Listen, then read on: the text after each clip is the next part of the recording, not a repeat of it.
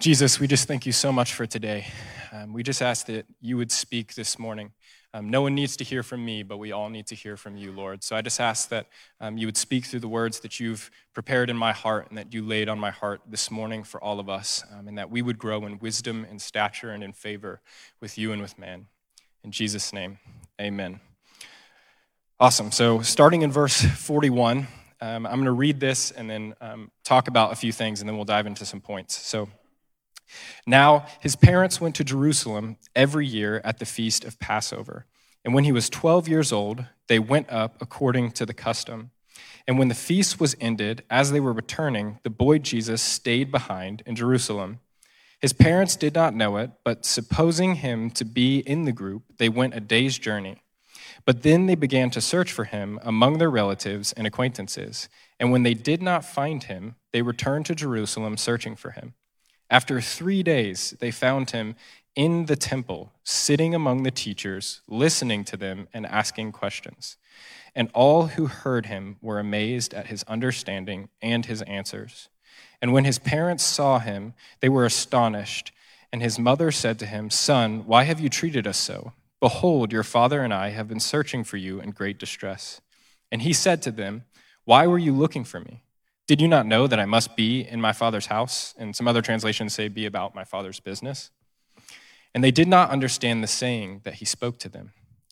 And he went down with them and came to Nazareth and was submissive to them. And his mother treasured up all these things in her heart.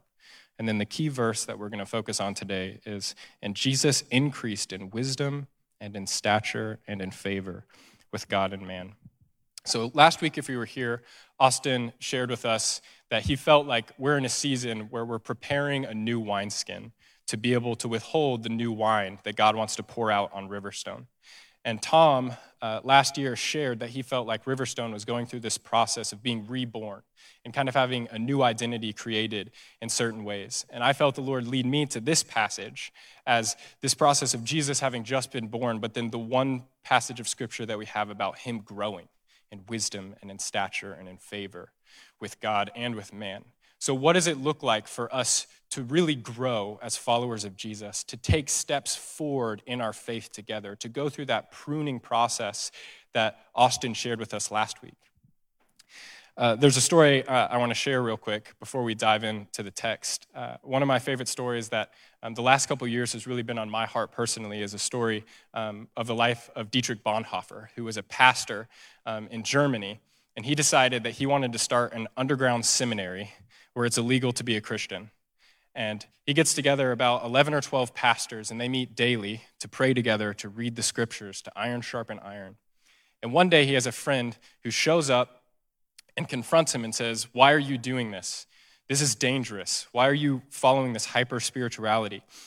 Dietrich came from the upper echelon of society. He was a well-known professor, and he had good repute. And he was viewing it like, "You're ruining your life. This is dangerous. Why are you doing this?" And he takes his friend down to water, and they get in a boat, and they row across this water to an island. And they start climbing this island, and as they're climbing up this hill, you can hear planes flying in and out over their head. And when they get to the top of the hill, you can look down, and you can see Nazi soldiers marching in order, and planes flying in and out. And Dietrich basically goes into this speech to his friends saying, "We have to form ourselves stronger than that." And he points back at the seminary and he says, "This has to be stronger than that." And we are called as a body of believers to be conformed into the image of Christ, not to be deformed into the image of the world. And in the first line of this passage, I'll reread it to you all real quick. It says, "Now his parents went to Jerusalem every year at the feast of Passover. And when he was 12 years old, they went up according to the custom." The passage opens up and tells us that his parents are living devoted lives to the Lord, that this is something they do every year, that Jesus is growing up in a family that's obediently following the commands and the ways of God. And if we go from there down to diving into the first piece that I want to highlight is wisdom. Jesus grew in his wisdom. I want to highlight verse 46. It says, "After 3 days, they found him in the temple, sitting among the teachers, listening to them and asking them questions. And all who heard him were amazed at his understanding and his answers." I can remember being in middle and high school, and I would have different teachers or coaches tell me that I was mature for my age or that I was wise for my age. And to me, I didn't really understand what that meant because I was just doing what my parents had taught me. I was living how they had disciplined me, how they had taught me, how they had raised me. And it wasn't until I grew up and I matured and I studied the word for myself that I realized I, as a middle and high school, was reaping the benefit of my parents' obedience to raise me according to God's word. And so whether you're a 6-year-old or a 60-year-old, if you're sharing wisdom or if you're living like Christ, that's wise. It doesn't matter what your age is. And I have began to realize that we as a body of Christ are called to create an environment for our children and for the next generation by living the example of God's word and by teaching and instructing and equipping each other and the next generation to live according to it. And that's how we ultimately transform the world. Because one of my favorite quotes by Vadi Bakum, he says, "We can't send our kids to Caesar and expect them not to come home as Romans." We have to be intentionally doing things to form our kids collectively. We have to fill in the gap. If there's single mothers or single fathers that are a part of our congregation, those of us who are fathers and mothers need to fill in roles of fatherly examples, motherly examples, so that we can raise up the next generation to follow the Lord. And not only that, but they can see that it's a compelling way to live, that it's the right way to live. They can look out at the world and they can see pain and anxiety and fear. But when they see their parents, even when things get tough, they trust in the Lord. And there's a peace that surpasses all understanding. And that's what we're called to as a community of believers. Whether your kids are in public school or private school or homeschooled, if you're not intentional about the way that you choose to disciple and raise your kids, it doesn't matter where they're going.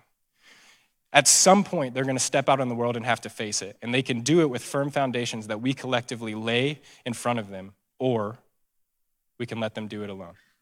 And we're called to do it together.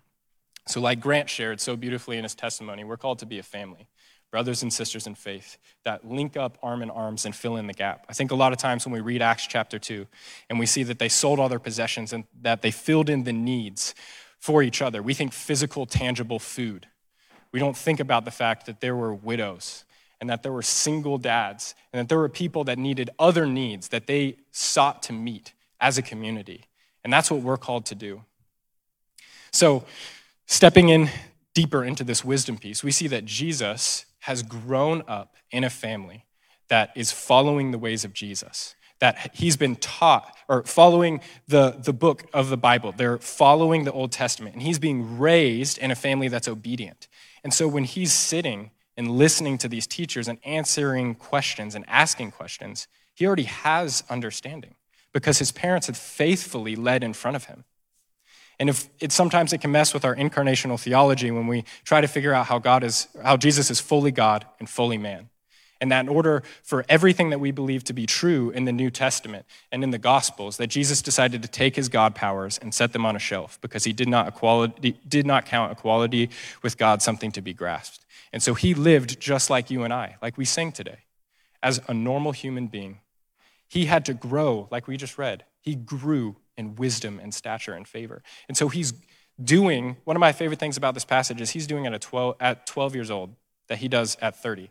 He sits, he listens, and he asks questions. And he seeks to learn and grow. And one of the things that I'm continually studying is how Jesus almost always answers a question with a question. Because the other person already knows that there's something in their heart that they're leaning away from. And that question provokes them to answer their own question, and their heart's revealed. And he's doing that here, I believe, by asking questions and then being amazed that he's able to just ask a question and that be an answer. So we see that he's growing in wisdom. Next, I want to talk about stature. When we hear the word stature, we think physical, external stature or age. But biblically, as I studied and as I'm going through this text, I was reminded of 1 Samuel chapter 16. I'll just read this for you so you don't have to turn there. But in 1 Samuel chapter 16, this is after Saul has failed as king of Israel. And he's chosen to eat the fruit, and he wanted to decide what was good and what was evil. And he didn't want to follow the ways of God anymore. So the Lord pulls the anointing from him and is going to anoint a new king. And he sends Samuel to Jesse, who has many sons, whom David is one, to anoint the next king. And I'm going to read this passage for you. This is when one of the sons walks up to Samuel. When they came to him, he looked at Eliab and thought, surely the Lord's anointed is before him. But the Lord said to Samuel, do not look at his appearance or at his physical stature.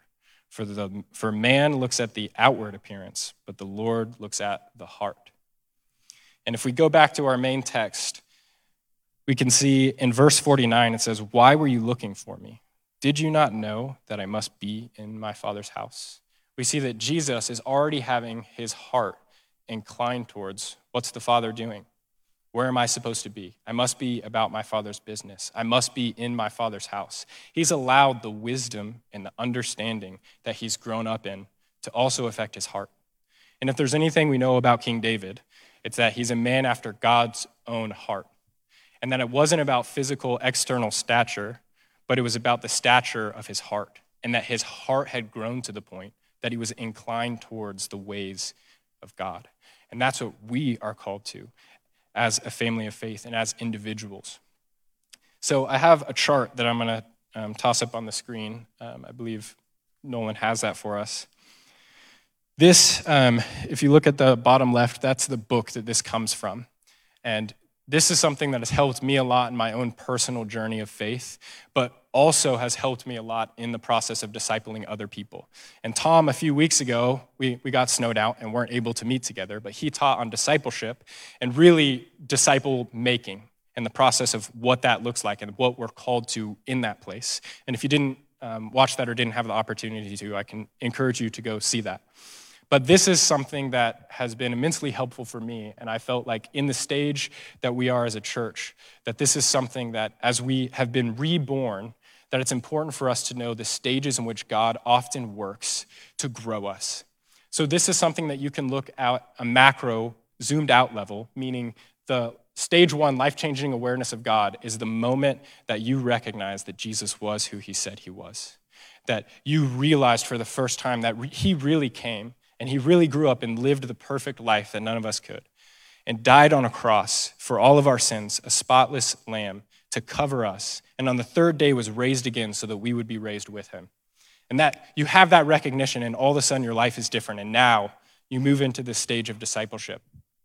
But if you were to go all the way to the end and go to transformed by love, you could look at any of our current or past elders or some of the older people of the faith in this room, and you can recognize that they are marked by love.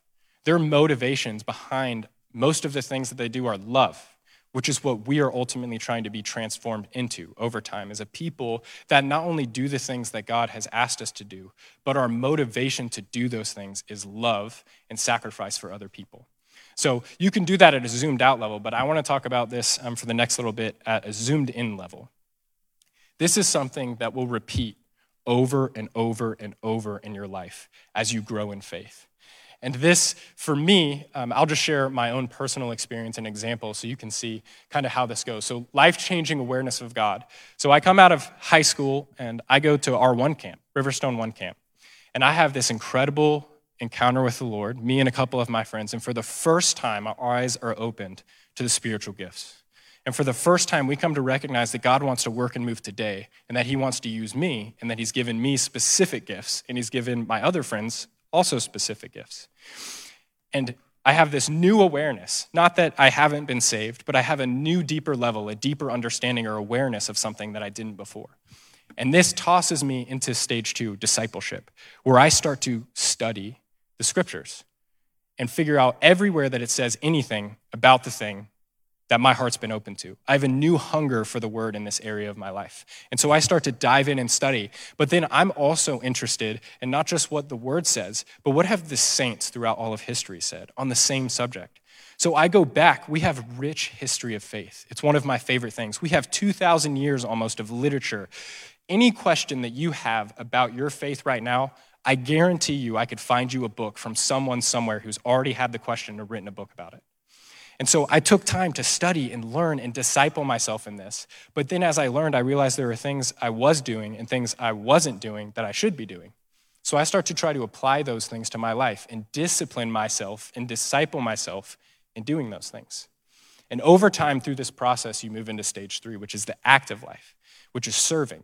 So now not only am I spending most of my time personally trying to study and learn about these things, but now I'm living them out. And now I'm serving in small groups, and now I'm serving on ministry teams, and now I'm doing all of these things that I'm learning in the congregation for the body, for the sharpening and for the raising up of each other. And you'll see the wall right in the middle between stage 3 and stage 4. And it's really important to recognize this part of growth in faith, because a lot of times we hit a wall, which means what you have been doing stops working. The excitement that you've had for maybe what you've been studying or what you've been doing starts to go away. The way that you've been living, maybe reading your Bible twice a week, stops fulfilling you the same way, or maybe praying every now and then doesn't do the same as it did for this season. And oftentimes, when this happens, when we don't understand how the Lord chooses to grow us, we will start chasing the original encounter. And so we will go from event to event to event, or church to church to church, or denomination, seeking that original encounter. When ultimately what the Lord wants to do is push us to look inside. If you look at this chart, the first half is almost all wisdom, mind, understanding, applying.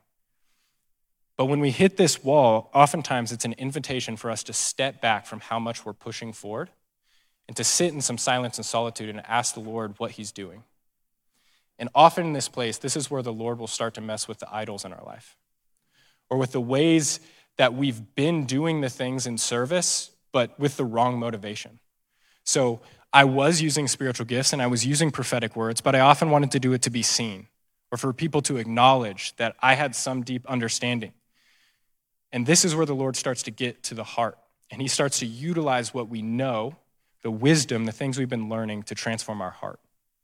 And we have to go through this process of healing. And oftentimes when you hit this wall, this can be trauma from your past comes up.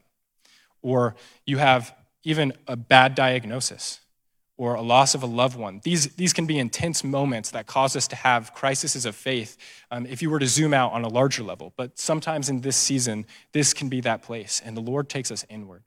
And he starts to teach us some things. And he starts to grow us. And he starts to heal us. This is the healing work of God, where he's taking things and he's working on our motives. And he's healing the things from trauma or from hurt or whatever it may be. And over time, as he heals those things inside of us, and as we repent for certain idols in our life that we've had behind our reasoning for things, we scoot into stage 5. And now we start continuing to serve, but we recognize our motives, and we check our heart, and we seek to become people transformed by love. So no longer am I using a gift of teaching, or am I using prophetic words for personal acknowledgement or gain, but I'm doing it out of motivation for love and care and serving for other people.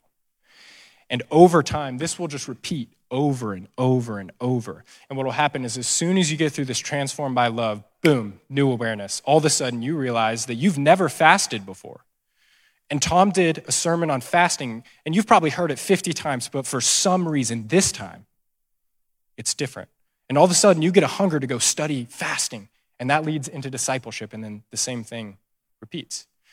And that's why when you look at a macro level, those of us who are older in the faith, who have been Christians for long periods of time, are more often motivated by love, because our process for growth is not just changing us into people that do the things that God asks us to do, but changes us into types of people that more naturally want to do those things out of love for other people.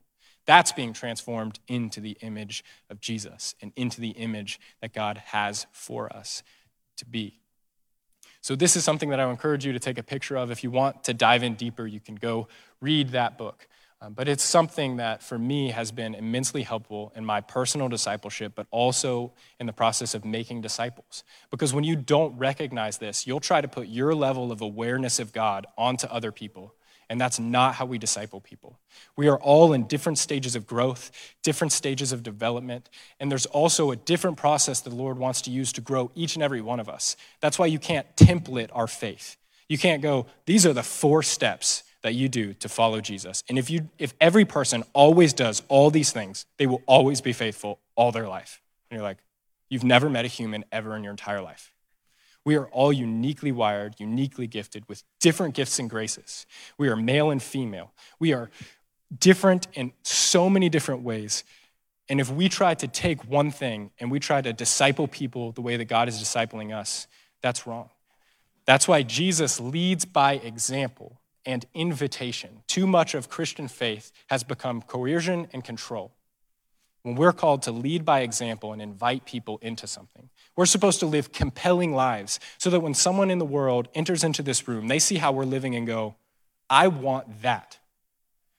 That's what we're called to. We're called to live with such ferocious love and be such non-anxious presence in a world full of anxiety that they go, how do you live right now and have no anxiety?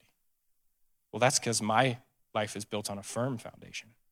And we've built a community like the first verse that we read that is raising people and equipping us in a specific way on the statutes and precepts and the things that God has laid for us to study and learn and grow in.